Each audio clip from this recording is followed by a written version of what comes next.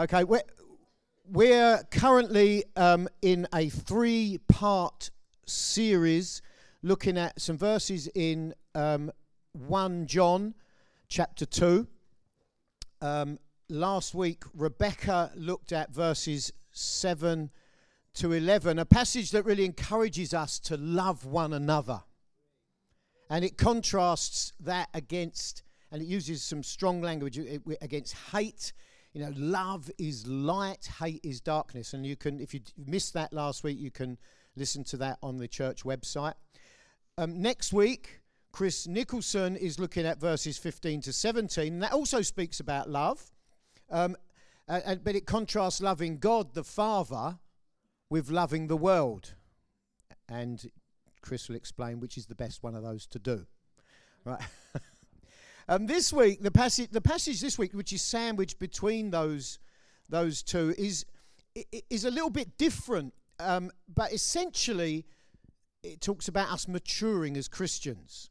And really, I was looking for a title for this sermon, and very simply, I just called it "Be Encouraged." And already, as some of the prophetic things that have come out today, which tie in nicely with what some of the things I'm going to say, I think it's very encouraging, isn't it? To hear stuff, you know, to understand that we are forgiven. That's encouraging. You know, it's an obvious statement, but hugely impacting on our lives. And we're going to look at some of that in just a moment. And John, in this passage we're going to look at, he encourages us by reminding us of what God has done for us already. And so we should live out what we are and who we are in Christ. What I'm going to do, I'm going to read the passage, and I'm going to read from the New Living Translation. Many people here I know use the New International Version. I also use the New International Version. But I think the New Living Translation, which is a very readable, modern translation of the Bible, actually really communicates this passage very well. So I'm going to read from the NLT. So if you're following from a Bible that's not the same translation, you will see some subtle differences. The overall meaning is the same, but the translation is slightly different. So let me read 1 John chapter 2, verses 12 to 14 from the New Living Translation. John says, "I'm writing to you who are God's children because your sins have been forgiven through Jesus. I'm writing to you who are mature in the faith because you know Christ who existed from the beginning. I'm writing to you who are young in the faith because you have won your battle with the evil one. I have written to you who are God's children because you know the Father. I have written to you who are mature in the faith because you know Christ who existed from the beginning. I have written to you who are young in the faith because you are strong. God's word lives in your hearts and you have won the battle with the evil one." Now, I don't know how it's presented in your Bible if you've got your Bible open, but in mine, this particular passage is set out like poetry. It's set out in a certain way. And as I looked at this passage and as I read around this, it's written in a type of writing called parallelism. Now, this, you may be a bit bored with this, but I think this would just help you understand how this is presented. Parallelism provides phrases with a sort of symmetry, a symmetry that creates rhythm and repetition. Often songs are written like this, right? Poems are. So one example that came to mind was the wonderful Louis Armstrong's "What a Wonderful World." I'm just going to sing that. No, I'm not going to sing to you.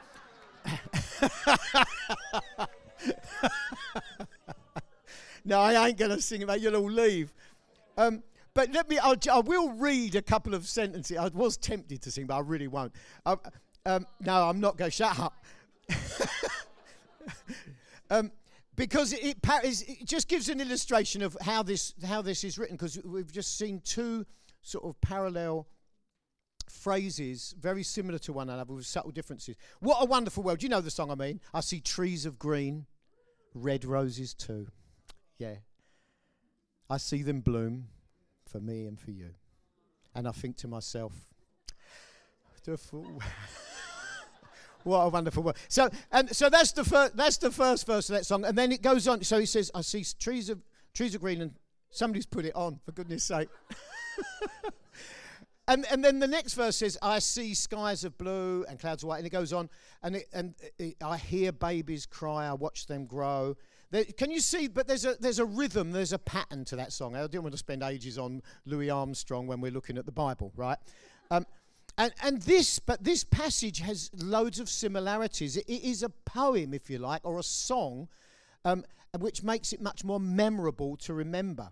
And as you look through it, you can see those parallel phrases that are used, which hopefully will impact us. So it encourages, and certainly encourages us as believers. And it highlights three different groups. Initially, you look at three different groups.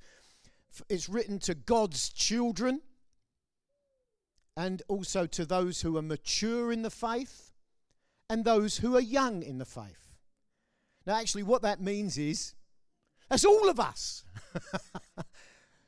That's all of us. We're all God's children. Some are more mature in the faith and some are younger in the faith. But these words are applied and written and addressed to each and every one of us who are Christians. So first of all, over those two sort of verses, which parallel each other, John writes to God's children. He addresses God's children. And he encourages those Christians that he's writing to here, and therefore us, as this is scripture, by reminding them, and we've heard it so eloquently prophesied today, your sins are forgiven. So 1 John 2 verse 12, right at the beginning, he says, I'm writing to you who are God's children because your sins have been forgiven through Jesus. Simple words, massive, massive truth, huge impact on our lives, isn't it? Your sins have been forgiven. I love that. I love that. Right? Jesus came to this earth so that we could have forgiveness. That through Jesus our sins have been forgiven. We're no longer chained to our past wrongdoing. And yet so many of us live like we are. Don't we? It's there in our head, and we feel the shame of it sometimes and the guilt of it. You think, no, you're forgiven. And like we said, we heard that prophesied. Jesus came so we could have forgiveness. Wonderful. We are completely forgiven. Right? In the first chapter of 1 John, there's some well-known words. 1 John 1:9 says, if we confess our sins to him, he is faithful. This is talking about God. God is faithful and just to forgive us our sins and to cleanse us or purify us from all wickedness. If you confess your sins to God, he says he will forgive you and he will wipe you clean. You're pure. That's wonderful, isn't it? And just in this little song or this little poem here, John is just reminding his readers, his hearers, listen, if you're a Christian, you're forgiven. Don't let the past accuse you. Don't let your past misdemeanors and wrongdoings chain you down so you can't really function today, because Jesus says you're forgiven. And through Jesus, you're forgiven. If you're a Christian here today, if you have surrendered to Jesus as your Saviour, then your sins are completely wiped clean. The slate is clean. Should be no guilt associated. And your salvation wasn't earned by anything you've done. You couldn't earn that by outweighing your bad with your good stuff. It doesn't work like that, does it? Right? It was freely given to you by the grace of God through faith in Jesus and what he has done on the cross. When he took the punishment we deserve. We heard that prophesied as well today, didn't we? Where he suffered and died in our place so that we could be forgiven. Am I labouring this too much? We need to hear it, don't we? Right? The Apostle Paul writes to the Ephesians in Ephesians chapter 2. This is from the NIV. It says, for it is by grace you have been saved, through faith. And this is not from yourselves, it is the gift of God, not by works, so that no one can boast. It is totally from him.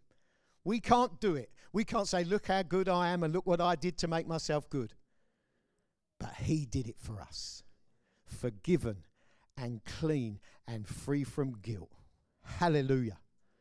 What an encouragement. I hope you're encouraged. I entitled this, Be Encouraged. Be encouraged by this truth. Right?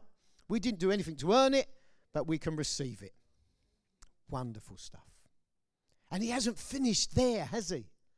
He doesn't just leave it there. The Apostle Paul wrote to the church in Philippi, he says, talking of God, he who began a good work in you will carry it on to completion until the day of Christ Jesus. He's started it there, but he's continuing to work in us, and he's continuing to change us, and he's continuing to move us from one degree of glory to the next, and to the next, all the way to heaven. Ain't he good? You can sort of get a little bit enthusiastic. I know there's a good number of English, British people in here, but I know there's people from other backgrounds and other cultures who tend to be a bit more enthusiastic and open in their adoration of him. Yeah, thank you. So God continues to keep us, and he continues to work in us, continually transforming those who have received Christ's forgiveness. So we should be encouraged that our sins have been forgiven. Amen. And we should be encouraged as well that we can know the Father. 1 John 2:14, we've just read it. I have written to you who are God's children because you know the Father. Think about that as well. These are so familiar, these little phrases. Yeah, I'm forgiven. Yeah, I know God. You think, hold on, I know God. I know the one who spoke and stars appeared in space. I know the one who is the beginning and the end of all things. I know him. I don't know about him. I know him. You're in a loving relationship with the supreme authority over every mortal thing, everything in the universe, every imaginable part of creation. And you can speak with him. You can know the Father. And he loves you. He loves us. And we have all the privileges that come with being in a relationship with the Creator of all things. You're a co-heir with Jesus. You share his inheritance. It's just mind-blowing, ain't it? Right? You share his inheritance, and as your Father, God will speak with you. And he will guide you, and he will lead you, and he will encourage you and discipline you. He will cause his face to shine upon you. You can know the Father. Simple little lines in Scripture, aren't they? Little lines of a song or a poem or whatever it might be. Think, oh, I'm forgiven. And I can know God. Don't you love it? Are you encouraged? Good. That's where we're going. And John also in these two little verses, of this poem or whatever it is, John speaks to those who are young in the faith. Now, again, this isn't exclusively for those who are young in the faith, but he speaks to them and he reminds them of some of the things that are true of their lives. That they should be encouraged because, well, he says, you've overcome the evil one. Right? Partway through 1 John 2:13, he says, I write to you who are young in the faith because you have won your battle with the evil one. Now, maybe he's referring to them being tested and tempted and they've overcome that. We should certainly be encouraged when we've overcome Satan's attempts to lead us away, to lead us into sin. We should be encouraged when we have victory like that. And sometimes it's a struggle, isn't it? Sometimes it's a battle, and sometimes we stumble and we fall, but you know what? We can get up again Because we can go right back to 1 John 1:9. If we confess our sin, he is faithful and just and will forgive us our sin and purify us from all unrighteousness. Right? We need to be reminded that we are overcomers. We are overcomers in him and through him. Reminded of our victories. Right? And we can be reminded of the ultimate victory of Christ on the cross, as we've already referred to it. Strengthened to overcome God's people. Now, there are people in this room who have overcome massive things. And I know, because I've spoke to a number of you, people who have overcome addictions, walking clean for years, decades.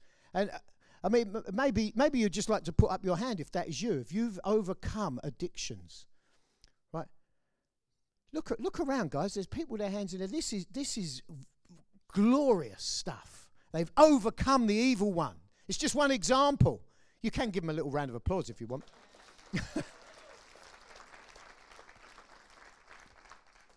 For some, it's a constant battle, but they're winning the battle. We're overcoming the evil one. That's just one example, one illustration. There's many ways and many things where we overcome. Right? The temptations of the devil come, and as we overcome, it's evidence that God is working in our lives. We're no longer slaves to sin, are we? We're slaves to righteousness now. Love it, don't you? Right? So be encouraged in that, right? And John speaks to these young believers here, if you like, and says to them not only to be encouraged because they've overcome the evil one, but be encouraged by how you overcome the evil one. And that's in the second sort of verse of this little poem. Be encouraged because you are strong, he says. Be encouraged because you are strong.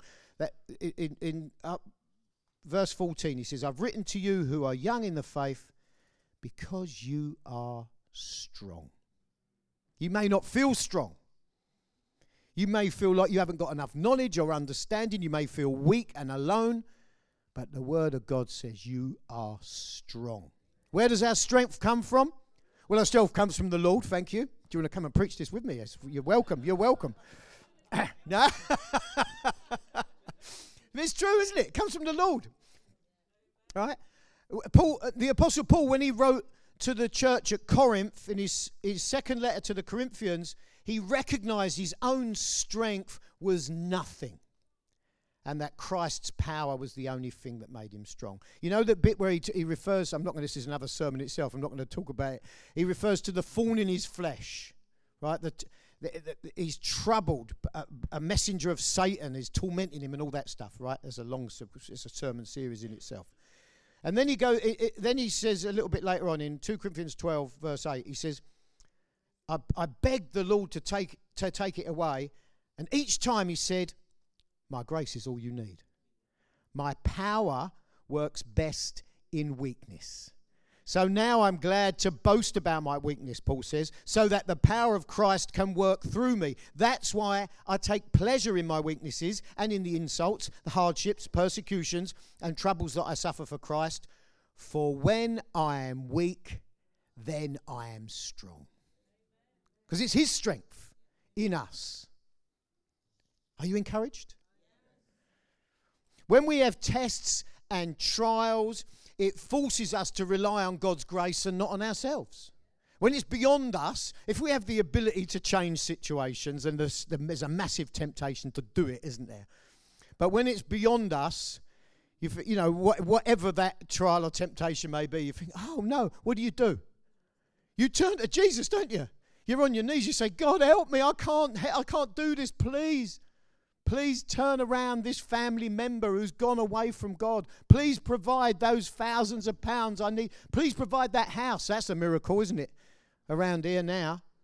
But God does miracles. And even in this room again, there's testimony after testimony of God providing housing where you think, how on earth is that going to happen?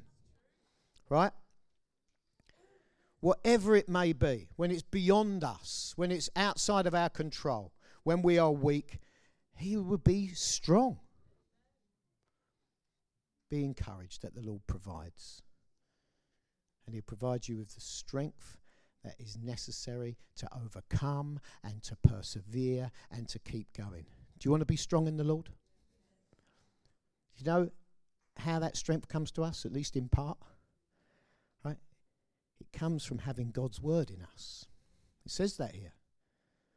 He says, I've written to you who are young in the faith. It's the second part of that one. Because you are strong. And then he says, God's word lives in your heart. Because you are strong, God's word lives in your heart. Listen, the Bible is available in so many. I've already referred to 2 different translations today. The Bible is available to us in so many formats.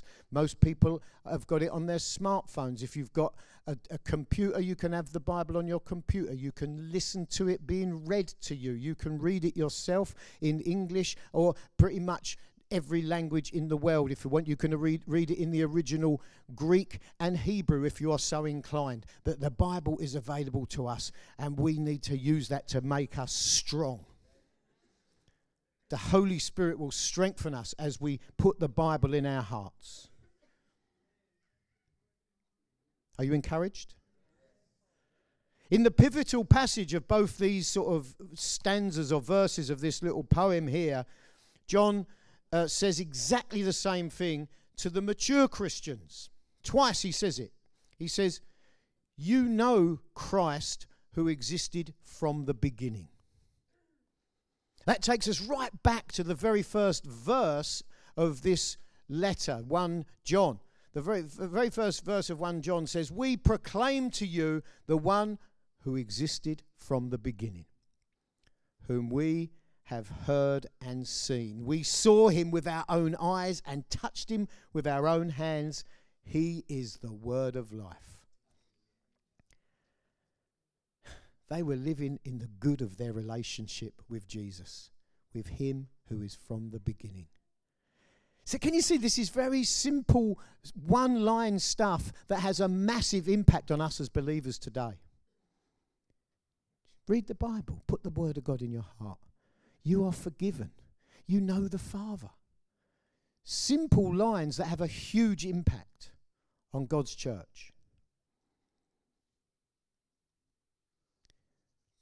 John chapter 15, not 1 John, the Gospel of John, chapter 15, verse 5 says, if a man remains in me and I in him, he will bear much fruit. Apart from me, you can do nothing. We've got to get close to him, haven't we? Get his word in us. Understand the purity of forgiveness. A relationship with the Father. Abiding in him. Living in him. No matter at what stage of your Christian life you are at, you know, whether you would say, yes, I'm mature or I'm a new believer, we're all God's children, and that's who's being addressed in this passage. Be encouraged. Be encouraged that your sins have been forgiven, that you are in a loving relationship with the Creator of all things. We don't deserve it, but we've got it. We've got his love. We've got his attention. He has given it to us by grace through faith. And be encouraged where our God has brought each of us to overcome the evil one. And if you're struggling with that, God has put you in a church amongst a load of believers who can stand with you. Some of them will say, yeah, I know what it's like because I've been there myself. Let me pray with you. You know, one of the ultimate sanction in the Bible for those who are really, really persistent with their sin is to put them out of the fellowship. And yet so many people who are just struggling with life for various reasons choose to put themselves out of the fellowship. I don't know if you've done it or you've noticed other people. Things go a little bit wrong and a bit haywire, and they leave. They stop coming to to Connect Group. They stop coming on a Sunday. You think, what are you doing? We're believers. We're a body of Christ together. That's what the groups are there for. That's what Connect Groups are for. Connect communities are for. That's why we gather on a Sunday. We can stand with one another. And when somebody's knees are buckling and their arms are heavy, we can stand alongside them and lift them up. So don't be tempted to remove yourself. Get in closer. and be encouraged by the truth of what it is to be a Christian. Be encouraged by where God has you right now and what he has done in you and through you and what he is going to do in you and what he's going to do through you. Right? The only needs...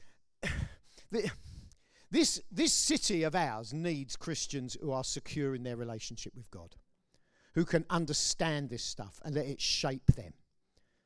The area where you live, the place where you work, desperately needs you to be encouraged by the truth of this stuff. Each of us need to be like that. We need to reposition ourselves, right?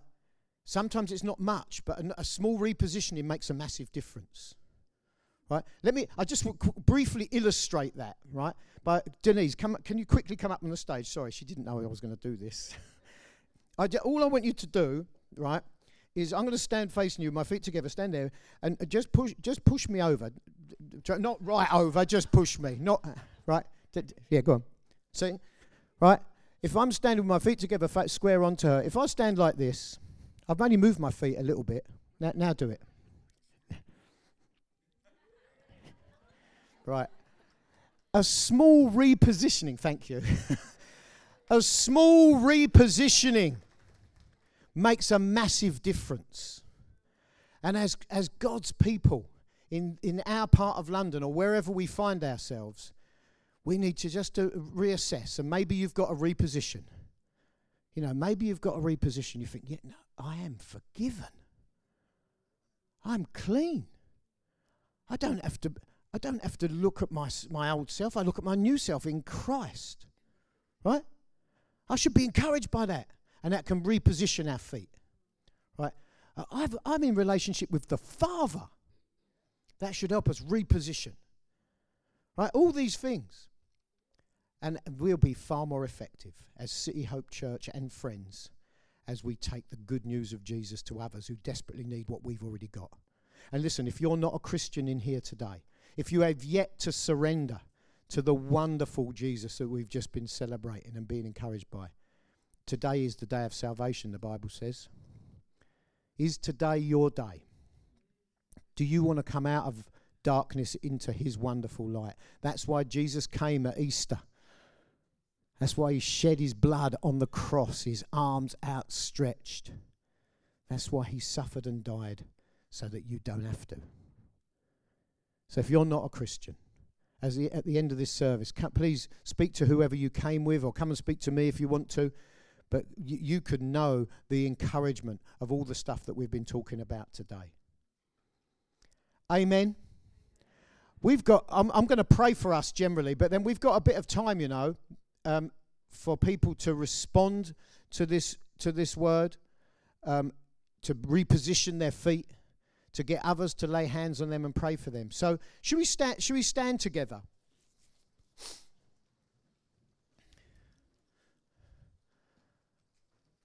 And I'd just like to pray some of this stuff for us to start with. Lord, I want to thank you that although there's parts of your word, parts of the Bible that do seem complicated and difficult to understand, there are other parts that are simple yet profound. We are forgiven. And if we grasp the reality of that and all the implications of that, Lord, that is a powerful thing. And I pray for every one of us in here that we would have a fresh understanding of what it means to be forgiven.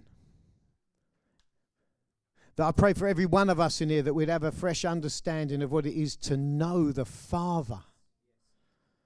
Oh, Lord, to know you and all that means. To know the Creator. To know the beginning and the end of all things. Lord, that you would stir us afresh with all of that. And Lord, you would teach us what it is to understand that in our weakness you are strength. And I pray, Holy Spirit, that your strength would course through us. That we would resist the evil one. That we'd have victory after victory after victory over a devil who wants to destroy us and divide us. Lord, you'd do a new thing in us as we understand the truth of that. And Lord, that strength, at least in part, comes from your word in our heart. And Lord, I pray that each of us will look again at how and when we read our Bible. Simply looking at our priorities, Lord. And that as we do, that your word will be food for us. It will sustain us and strengthen us.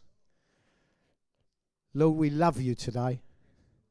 We thank you for how you speak to us prophetically, how you speak to us through your word. And I pray that you would continue to work in power through City Hope Church.